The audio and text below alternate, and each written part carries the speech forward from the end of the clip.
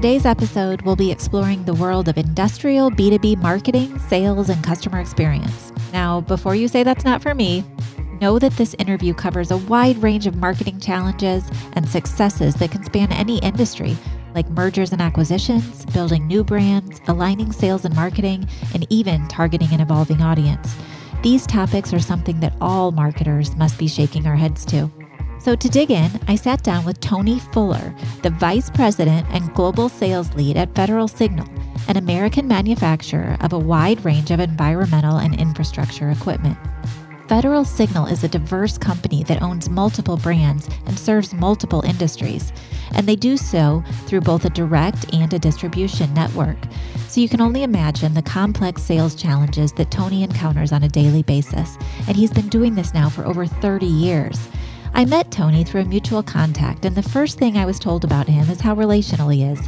The agency that I run, Samantle, was recently engaged for a research project with the organization, so I had the opportunity to sit on their sales call and watch Tony in action. I noticed immediately how engaging and relational he was with his team, but it might not have always been that way. Tony tells me in this interview the lessons he learned about leading through stress and economic downfall, and how that has made him a better leader through the COVID crisis. I can't wait to see where Tony and Federal Signal go next with their brands. So whether you're an industrial B2B marketer or not, I think you'll find something in this interview to enjoy.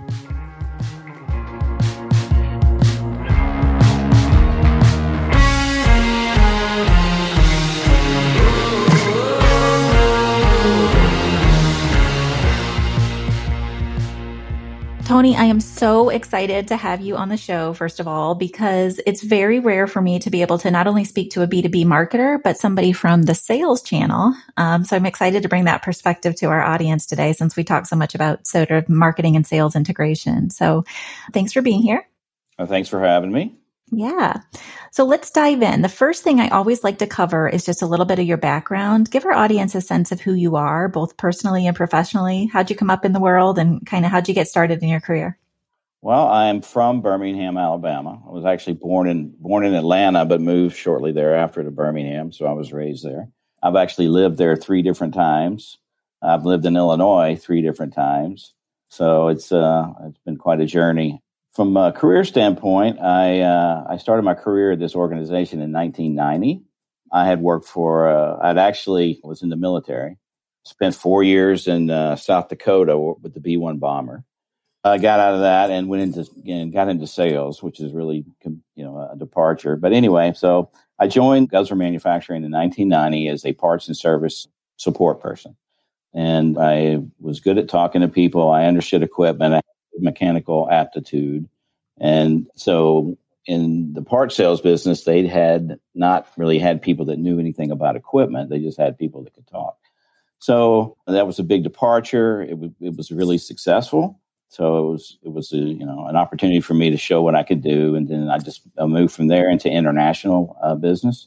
And I helped develop our international sales program at that time. So it was very, very small, and we grew it significantly over the course of about 2 years.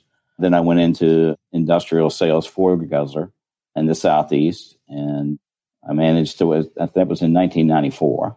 So it was pretty quick progression from part sales to international sales to unit sales.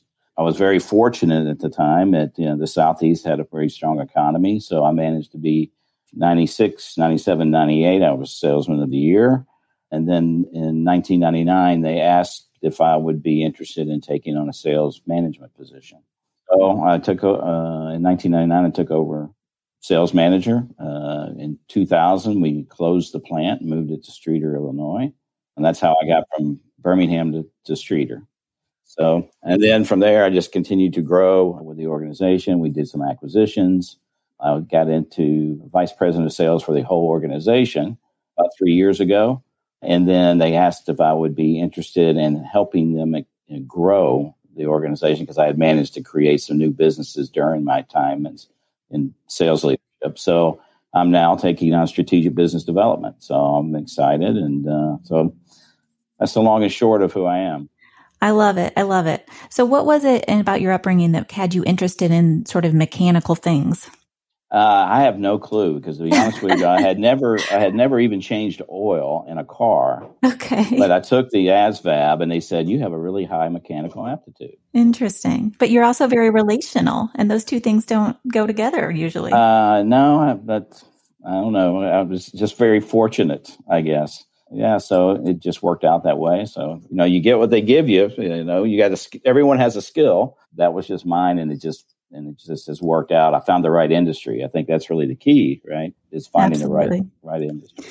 Well, you and I have some shared connections, and that's how we crossed paths. And one of the first things that I heard about you was just how relational you were and how engaging you were. And I've noticed that as I've had the opportunity to sit on some of your sales calls and see you engage with your team. What was it that you learned about yourself as a leader as you began to take on some of those sort of managerial roles? Or, even at the vice president level, that's a big job. Yeah, it was a very big job. What I learned is I don't know everything. It's a good lesson. I learned that early on that when I was a sales guy, or as an individual contributor, you think everybody thinks like you, right? Well, I get up early, I go to bed late, I answer the phone on the weekends, all that. When I became a leader of the organization, I quickly realized that that's not the case.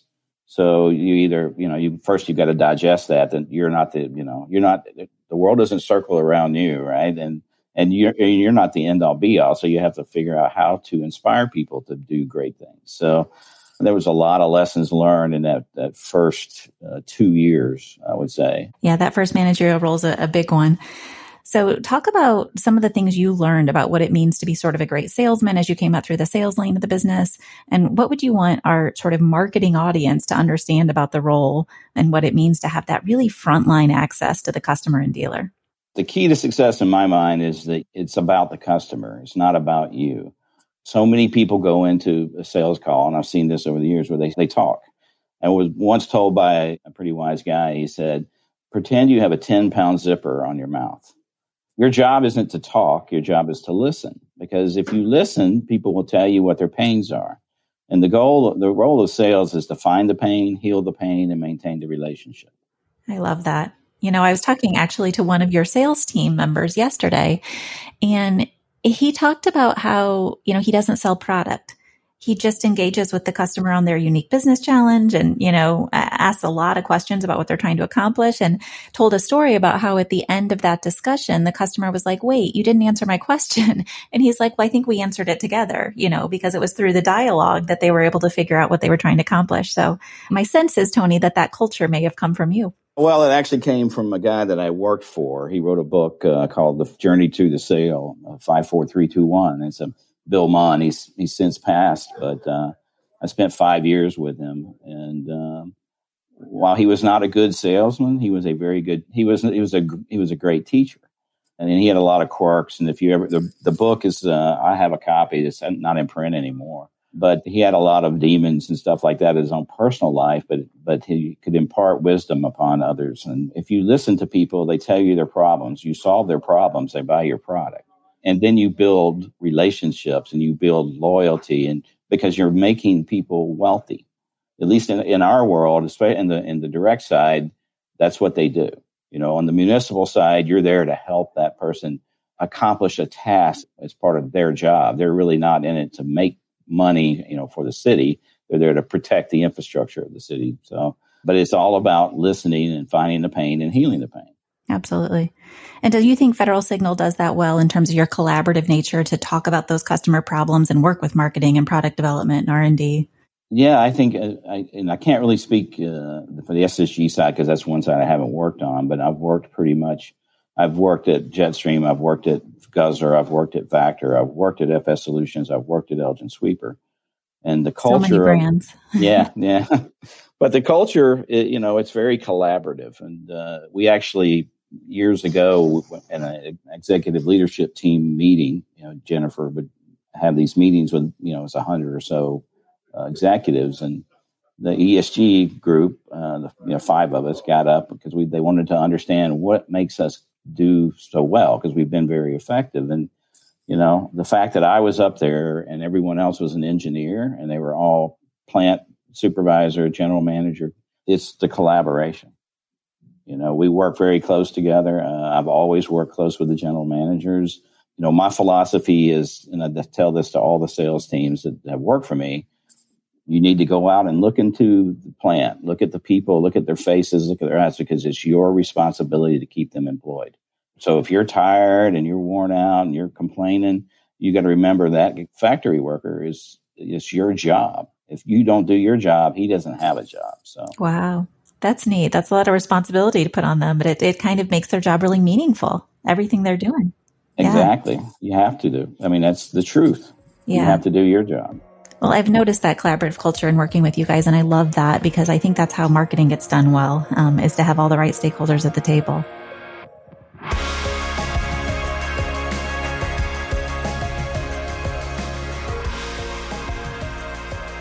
Talk a little bit, I'm going to pivot on you a little bit here. You mentioned all the brands that Federal Signal helps manage.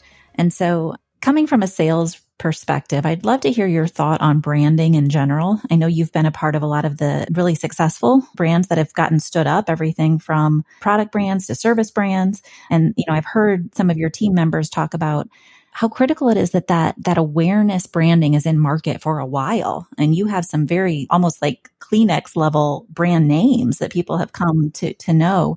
Give us some perspective on what that has looked like in your career and how important that is to the sales process. It's been a struggle because we have such different brands, and they were all started by, entrepreneurs, and they came together. And as soon as we bought Jetstream, within, a year, the owner didn't want to be there. So he was gone. Guzzler was sold. And when it was sold, the founders stayed with the other company. So it became us. We had to figure out how to work together to keep the brands going, because I think so much in a startup company, the brand is the owner. Yeah. Right. The leader sets the tone, right? And the culture. Right. Yeah. So we had to establish what that culture looked like, how it was, and we had to brand ourselves as that. And that came in the messaging. It came in the actions, all of that. Your messaging and it has to be congruent. When I think of marketing, the messaging is critical in your brochure, now in your social, your trade show, all that. But if it doesn't link to your actions, it rings hollow, and you don't get to live on that for very long. So you really it has to be linked together. I always consider sales and marketing, it's two sides of the same coin. Absolutely. They go hand in hand, and you have to rely on marketing, especially now, to understand that customer. We think we understand the customer, and we spent years following salespeople's guidance, but not always with great results. But you get marketing in there, you get some intelligence in there, you get some data gathering, and then you can really be successful. Totally. And I'm smiling because what you said about it's those interactions is really the evolution of branding to this new buzzword, customer experience, right? It's all of those touch points, both in the field, online, in the call center, all those things. Is that a conversation you guys are having right now at Federal Signal? Well, yeah, it's a constant. And depending on the brand, where the brand sits, you mentioned, we have some Kleenex brands, with the Vactor, the Elgin, Guzzler, even. There's long history. But we have new brands, and so that's where we had to create all that from the ground up, right? You have to start with, what does it look like? What does it taste like? What does it smell like? And then how do you message that, not only in ad or brochure or social, but in your actions? Right. Well, what I've learned that I think is unique about your organization and really smart is that even within marketing, you have those product experts, right, that are sitting there providing the subject matter expertise. How does that help the sales process from a content marketing standpoint? That's another big buzzword we talk about. And you need that consideration level information when you're out in the field to provide that education and training, right? And that's very interesting. You're right, because I give the example of TruVac. It was, we launched a new brand. We launched it with a lot of imagery. The dark colors were appealing to the roughneck, if you will, in the industry. But we never followed up with content because we had some change in personnel, and so that's where we are now. We're having to get back to, because the sales team has a great image brochure, but it has no content about the specification of the equipment. What does it really mean, right? So we're in the process now of redeploying, if you will, to make sure that people understand we have a great image. We need to increase that brand awareness to get it to the Kleenex, to the Vactor, to the Elgin, And in order to do that, you have to have some meat, right? There has to be some value in there. There has to have some specification for people to sink their teeth into. Because in our business, it's about yardage. It's about gallons. It's about, output of pumps and blowers and stuff like that, because ultimately that's what does the work. So I can have a really very attractive piece of equipment, but if it doesn't operate effectively, then it doesn't, it's just a paperweight. Well, I talk a lot about on the show how Simantel focuses heavily on industrial marketing, and those products are complex. Being able to configure the right solution for the customer probably takes a lot of energy from your salespeople to consult. How do you train them to learn the complexity of your product line? It's trial and error. Well, you can give an initial idea, right? We have this tank, this blower, this water pump, but it's really the experience in the field and actually digging a hole or cleaning a sewer that you get an understanding, because it's a combination of all those. And it's really a finesse on, you've got a water pump and you've got a blower, but if you don't use the right nozzle, the machine doesn't operate quite right. And it's hard to train everyone on every application. For a sewer cleaner, this nozzle works great in grease. You don't know that until you see, unless you've seen grease that's the size of your desk, Yeah. Has marketing helped with that at all? I think training is an area that marketing often doesn't think to play in enough. Yeah, they don't, or they haven't historically. And what I mean by that, they've helped put together training things recently, and we can talk, about contactless selling.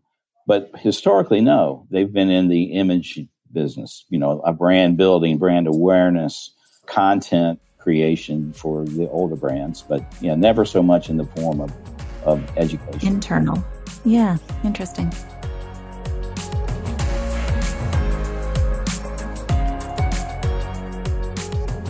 All right. Again, I want to talk a little bit about sort of this industrial marketing space. It's a big focus for us, and that's why I love working with Federal Signal now. I feel like we're a really good fit. I want to talk a little bit about a couple of themes that I see in working with these kinds of companies. They tend to be pretty complex matrix organizations, and by that I mean lots of products, many industries, many applications, as you mentioned. So even communicating internally within the walls of the organization can be challenging.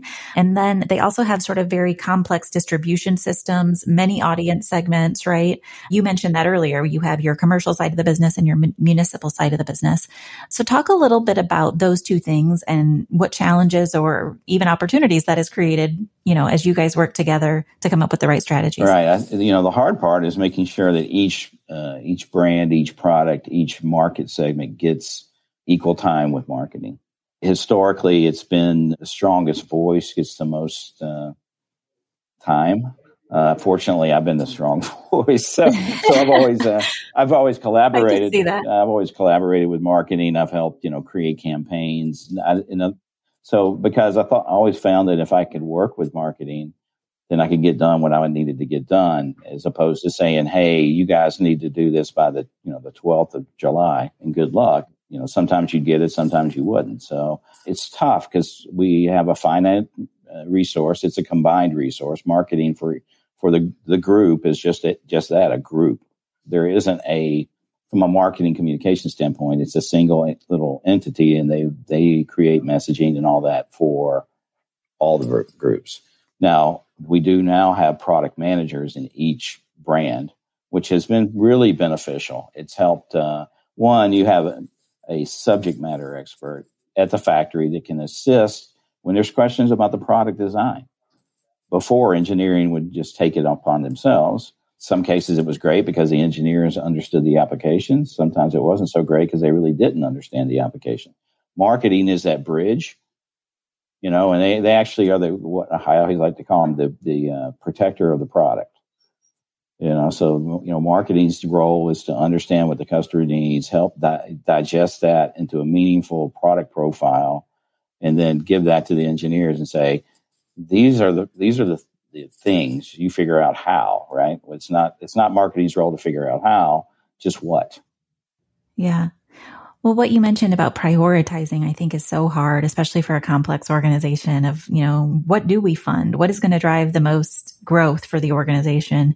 And it sounds like you have a really strong sort of strategic planning table that works together to figure that out. Yeah. And, it gets back to that collaboration.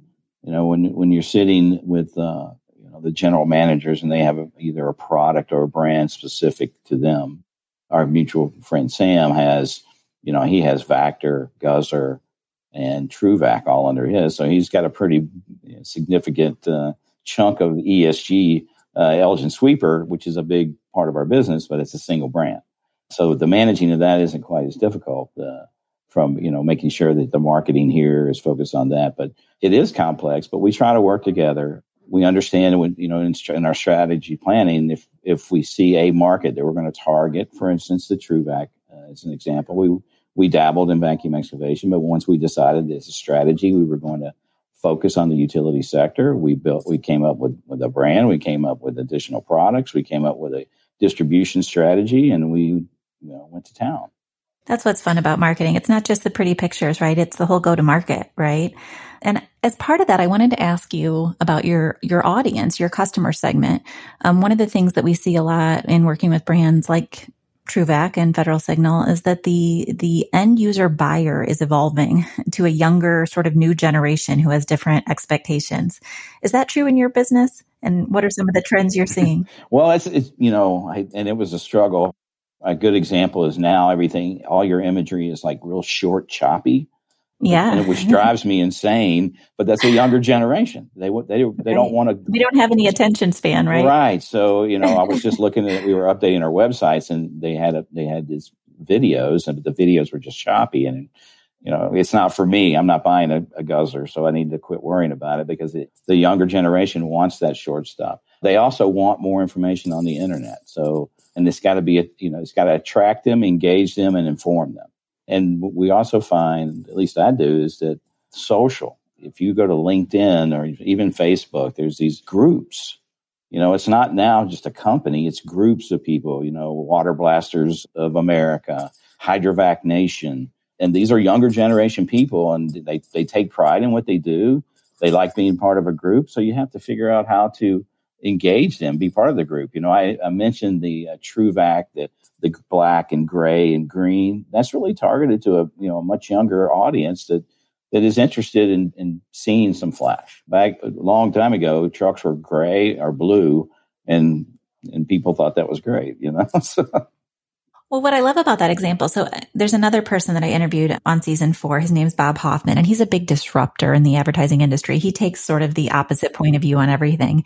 And he contends that this idea of brand love isn't really a thing, especially in the consumer market. You don't really care what's in your refrigerator, whatever. But I think in the B2B space, that's different. I think in the B2B space, consumers really do love their brands, right? Especially in the trucking market. Which OEM you want to go after, or like you said, these social media platforms where people are just having conversations with each other about the products. Is that true? Yeah. Well, do you see that? Yeah, you could see that in I still see that in automotive. You look at, there's arguments of Ford versus Chevy in a pickup truck, right? But yeah, in our business, it's definitely brand loyalty is not always brand loyalty. It's relationship loyalty. They do like the brand. They grew up with the brand. They'll give that brand the most leeway with, it making a mistake or not making a mistake. But, it also has to have that relationship piece to it. So, and usually the relationship lives at the dealer level in some cases, right? If it's not a direct sales model. Exactly. So yeah, especially for our municipal product lines, the end user municipality is looking for the dealer to help them make sure they make the right decision. The guy buying it, the purchasing agent and the fleet manager don't actually go and use it every day. So they're taking a gamble. So they want that trust that they've got the local dealer sales guy that shows up every other week, and they know him and they know where he lives and they know who his kids are. And yeah, there's a certain, that builds that brand equity from that perspective because it's associated with that person. That's good and bad though. If that person leaves, you got to rebuild. But oh, totally.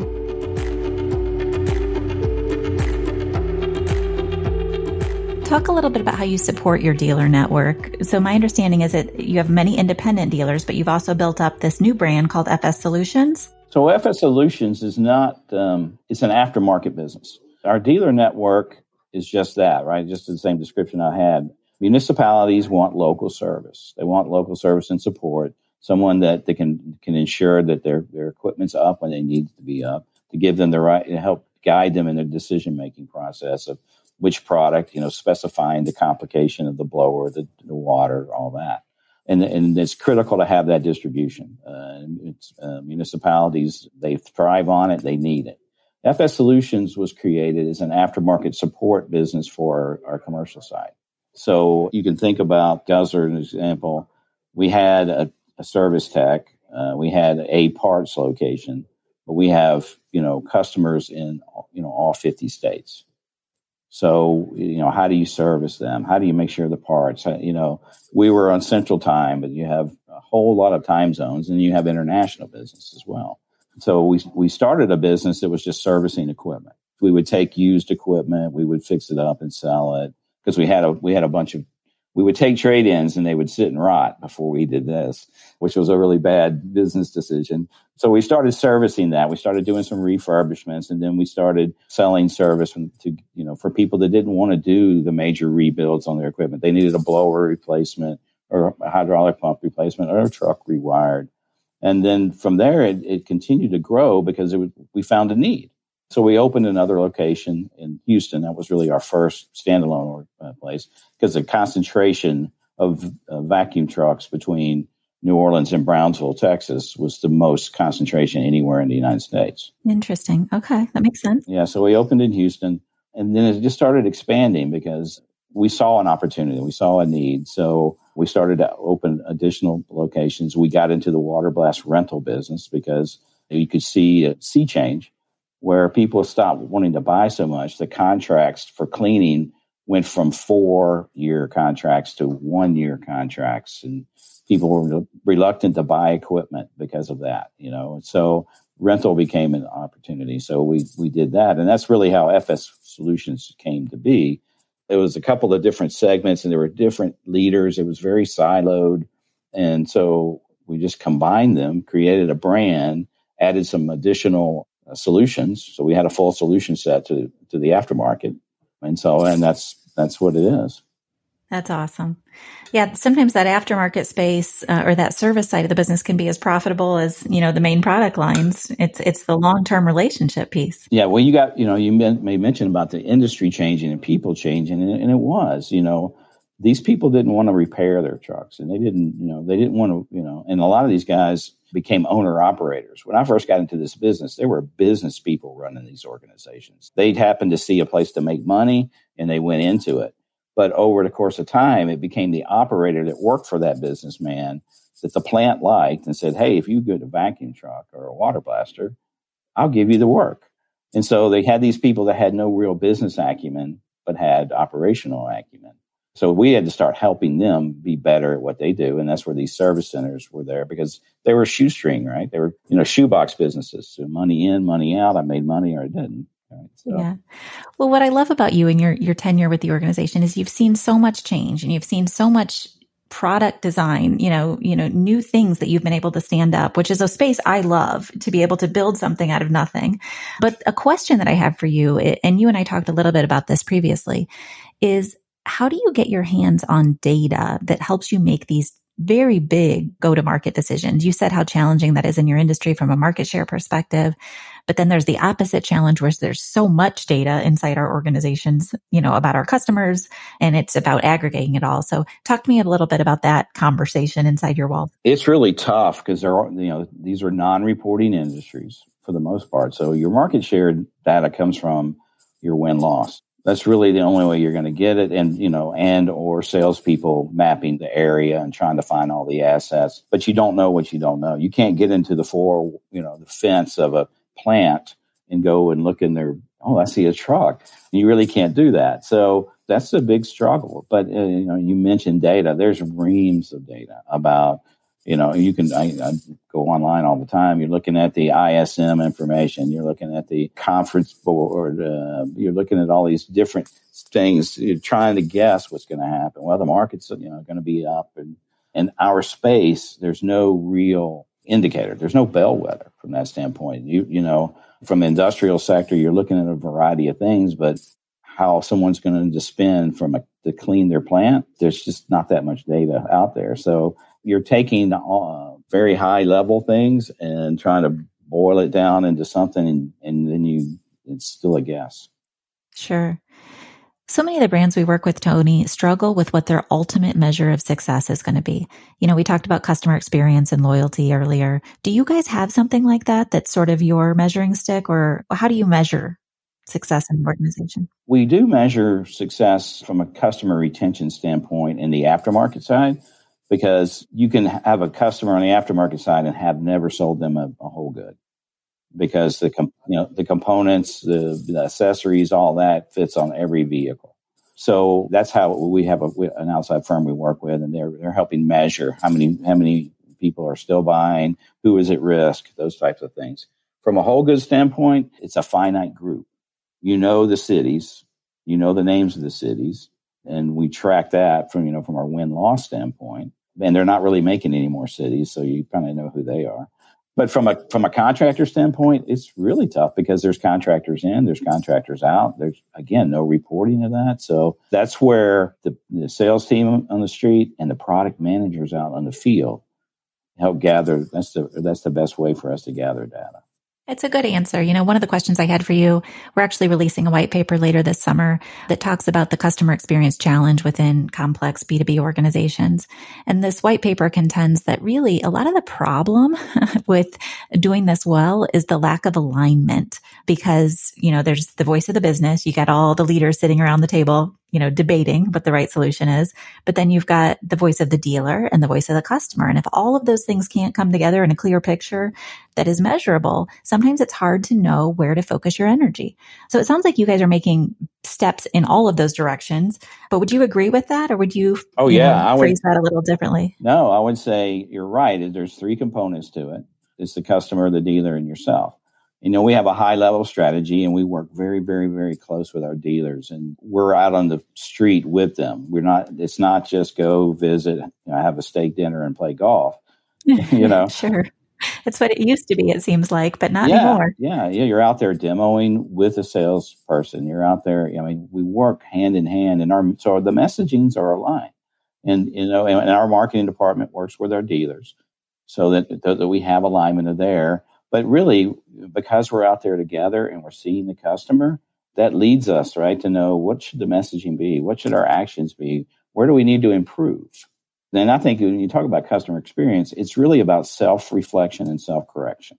Yeah, we have to know what we're doing wrong and internalize that as an organization or as a person. You have to delight the customer. That's the ultimate goal. And if you do that and you have a reliable product that's fortunate for me, I can say this because I have these great brands that they're behind me to support me, but it's what we do and how do we make sure that customer is delighted in each and every piece. And that is the struggle, because you talk about, we have Elgin, we have Vactor, we have TruVac, we have Guzzler, and then we have an aftermarket business. It can be siloed sometimes, but we're only as good as our weakest link. Right. So we have to make sure that we're aligned and everybody understands the strategy. Everybody knows how to execute. Everybody understands that how do you measure success? It's with customer delight. Yes. I love that. The communication cascade of the strategy, right, allows everybody to sort of move in the same direction. And I think that really is what defines a healthy organization.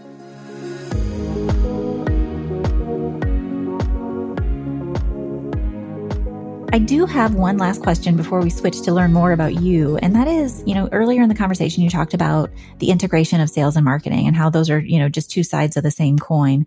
Give us some examples in your experience of what some of the best examples of that have been in your career, whether that's event marketing or, like you mentioned, the demos in the field.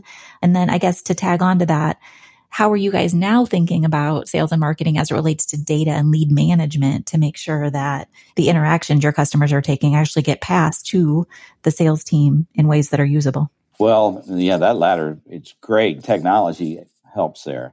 I've been very fortunate in the marketing teams that I've worked with are very collaborative to begin with. In fact, at Guzzler, my best friend was a product manager / marketing manager. And so I can tell you, when sales would struggle, we would have the economy would start to slow down, or, our industry it can stop on a dime. It doesn't really have a rhyme or reason sometimes. But, I could go and sit with marketing and say, listen, we're struggling here. We need some messaging.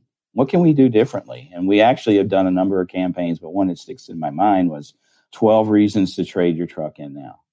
Perfect. Yeah. And it was really very simple because they were all 12. It was 12 months of the year, and all 12 of them, it was the exact same thing. It was the amount of money, the average expense, based on the 5-year of what a truck is. Now it's time to trade your truck. And it was how much money you're spending, how much money you're saving, how you could appreciate the new asset. And it was a great campaign because we got a sea of response from it. And we started selling new trucks. We got trade in so we could sell used. But it was it was a collaboration. It was like, Kevin, hey, man, things are getting tough out there. I need to figure out how to push the market, and that was it. I love that because that's sort of a deeper in the funnel strategy, not just like a buy our product, but it creates some intrigue. The customers probably want to maybe do a calculator or engage with a salesperson to have that conversation. And I think that's really the challenge, is coming up with those kinds of ideas that make customers want to learn more. Right. And from today, when you talk about lead management, things of that nature, we struggled for years. Our idea of lead management we'd have, 150 names at a trade show, and we would dump all of those into the CRM and say, okay, here's your leads. So the sales team, they called the first 3. And when the first 3 said, no, man, I just wanted to get a hat.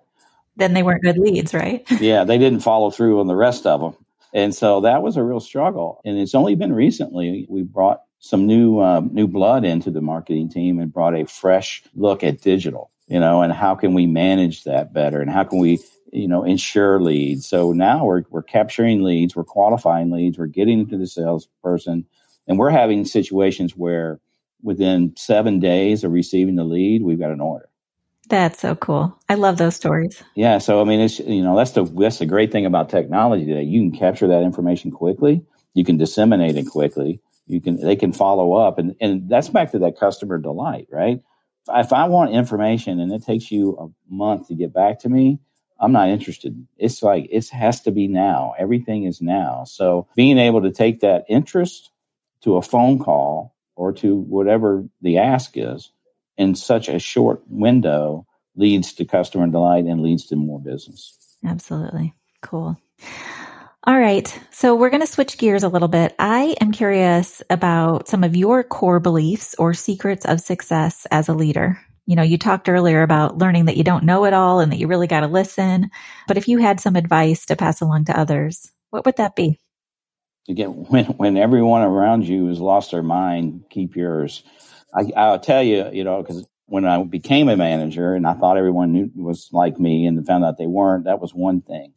But as I mentioned, we closed our plant in Birmingham and moved to Streator in 2000. Well, what I didn't tell you is that Vactor and Guzzler were fierce competitors at one time. And my job in life was to crush Vactor. So, I went from Guzzler was my home. I grew up there. And I knew everyone in the plant, and everyone knew me, and we were like a big family. And so I take on this manager role. I find out that everybody's not like me, and now I have to move to Illinois and be with people that know who I am and know what I did. And then in 2001, as I'm trying to, still get my bearings, we have 9/11, and the economy went, to hell, and I didn't handle it very well. I was so stressed out. I was not acting, I wasn't being a manager. I was being a dictator. I was yelling at people. And I really was. And I was just not acting like a true leader should be. So I remember sitting and reflecting, back to self-reflection, self-correction, that, this isn't working, because leadership is about keeping your head in times of stress, struggle, or panic. And I remember, my dad was a history buff. And so I went to Warm Springs, Georgia. I knew all the presidents, and FDR and his fireside chats came to my mind. And I said, so that's an example of someone that was in serious chaos with the Depression and then World War II. but he was able to calm the fears of the masses by just keeping his head and talking about things. So I said, okay, I have to change. I have to become a leader. I have to calm them so they can calm their customers so we can get back to doing business. And it was really terrible to go through, but what a great lesson. And so since then, as we've had ebbs and flows, I've been able to keep my head and act as a leader instead of a boss. So. That's such a good lesson for me in our organization right now. We're in a period of fast growth and change. And so it can be tempting to, when you land that new piece of business or you lose that key employee, to have that, oh shit moment, right? Like that's what I call it. Like, who can I call to freak out on? But luckily I have some really great team members and partners that can balance me with that. But that is kind of the expectation of a leader. Would you say that period that you talked about was one of your key failures that you learned a lot from? Or yes. That by far was the most growth. It was humbling from the standpoint of all those things that were going on. When you go from being like the sales guy that everybody loves because you're the sales guy of the year 3 years in a row, you're on top of the mountain, right? You think you're great. And then you lose all those relationships. You move into a hostile environment, but it wasn't, don't get me wrong, but your perception. And then we have a catastrophe like 9/11, and then you have the economic fallout of that. I was very humbled, but it certainly changed the way I act and the way I think, and allowed me to continue to, prosper. Right. Well, 9/11 is so clear to me. I think it is to everybody. I was actually in college at that time, and it brought you back to your values. It really made you, to your point, self-reflect on what's important to me and how am I going to go forward. And I think the past year of our life, again, with the COVID crisis, has again made us do that big step back and say, who are we going to be on the other side of this? How can we pull from our history, but also reinvent ourselves? So tell us a little bit now about what Federal Signal's thinking about in this new space and how that's changed you guys' point of view. Well, it's really interesting. It didn't so much change our strategy. It accelerated the things we needed to do this. So for a long time, we've talked about, I'm going to call it contactless selling, but we had always talked about some type of 3D technological ability to do walkarounds, because our equipment, while mobile, going from sea to shining sea is expensive and long. And so how do you get in front of people quicker, right? And so we had always talked about doing some type of 360s. So you could do a walk around on a computer screen or something like that. So when we got locked down, it was like, okay, well, now's the time. So we put together, and you think about it, you're contactless. We're having this discussion this way. We probably 5 years ago, I would have flown, or you would have flown or driven, and we would have sit in a room together. But so contactless selling is a great opportunity, and it's being embraced by people.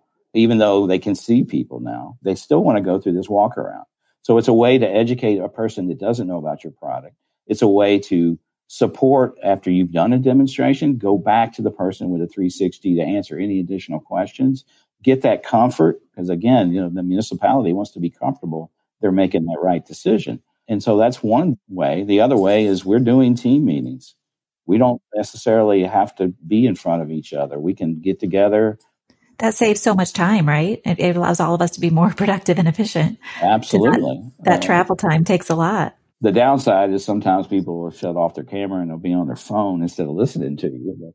In fact, I'm leaving today for Minnesota to go visit a dealer just to have that face-to-face conversation and get some feedback. So I don't think that will ever go away. But this is a new way to enhance the communication, accelerate the communication. And it's more accepted now. It's not, I think, had there not been a pandemic, somebody would have felt this was a cold interaction. You didn't feel, I was worthy enough for you to come drive over to my office.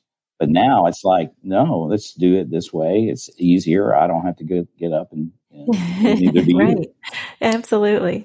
No, I'm very excited about the other side, the hybrid culture. I think it's been really good in a lot of ways.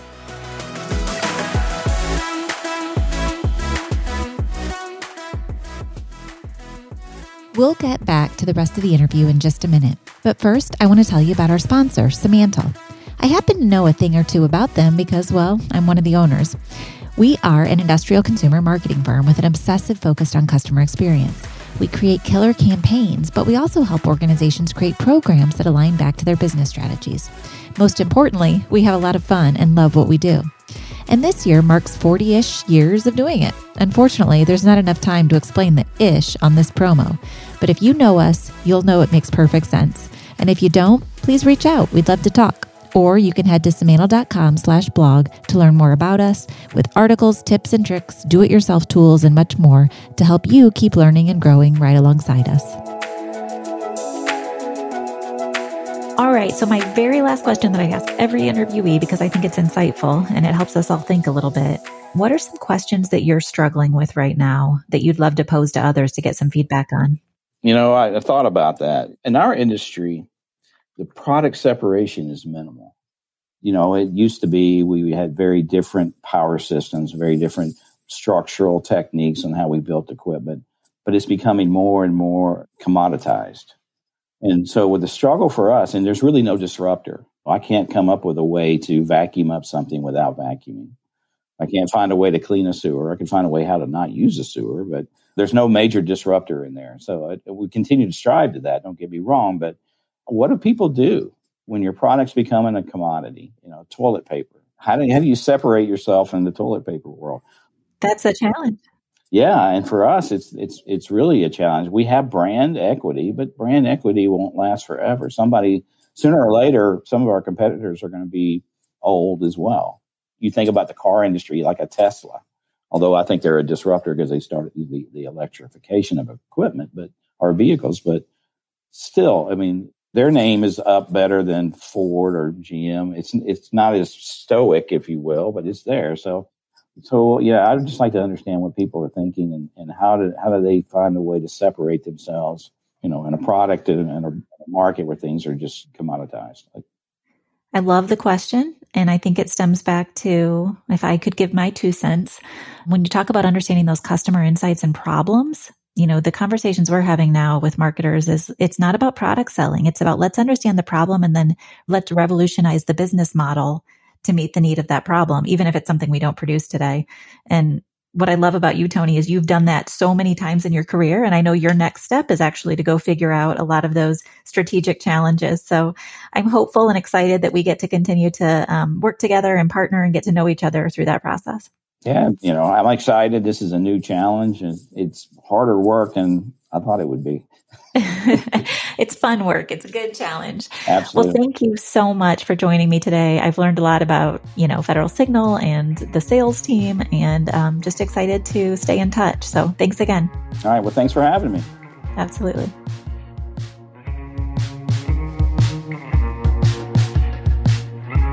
Well, like I said at the outset, Tony is very relational and engaging, and I think he's easy to talk to. That's why he's worked his way all the way up to the Vice President of Global Sales and now taking on new strategic challenges. I especially love how Tony is so focused on the customer experience and continuing to evolve the conversation at Federal Signal.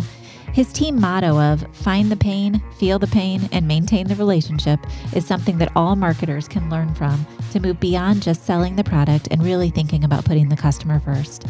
To learn more about Tony's background, you can visit our website at marketingsweats.com, where he will post his bio and provide more links. Thanks again for tuning in this season.